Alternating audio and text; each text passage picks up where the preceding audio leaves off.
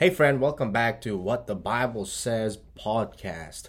Colossians chapter number 4, verse number 12. The Bible says, Epaphras, who is one of you, a servant of Christ, saluteth you, always laboring fervently for you in prayers, that ye may stand perfect and complete in all the will of God. And so this morning I want to talk about Epaphras the Encourager. And so we'll find three things here concerning about this man, Epaphras. And there's little much talk about this man by the name of Epaphras in our scriptures, but we'll try to elaborate who he is and what he does and what he did for the Lord Jesus Christ and along the companion of the Apostle Paul.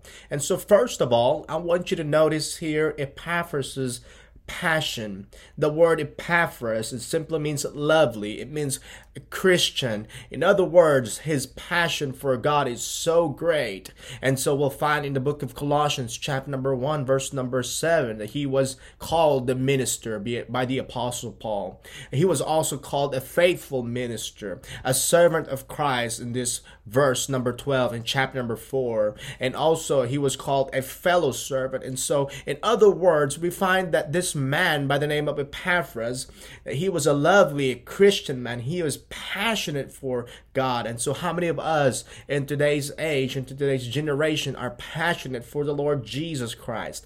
And so not only we see Epaphras' passion, but we see here Epaphras' personality. The Bible says a servant of Christ. Wow, what a great title of that.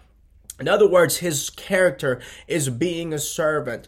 This pictures our Lord Jesus Christ. The book of John, chapter number 12, verse number 26, the Bible clearly states, if any man serve me, let him follow me. And where I am, there shall also my servant be. If any man serve me, him will my Father honor. And God honors service as a Christian. And God help us in these days to be like Epaphras. Epaphras' personality, Epaphras' character here, that he is a servant of Christ, a servant of Paul. And so let me just say, friend, not only we see his passion, his personality, but I want you to see her lastly, his prayer, Epaphras' prayer.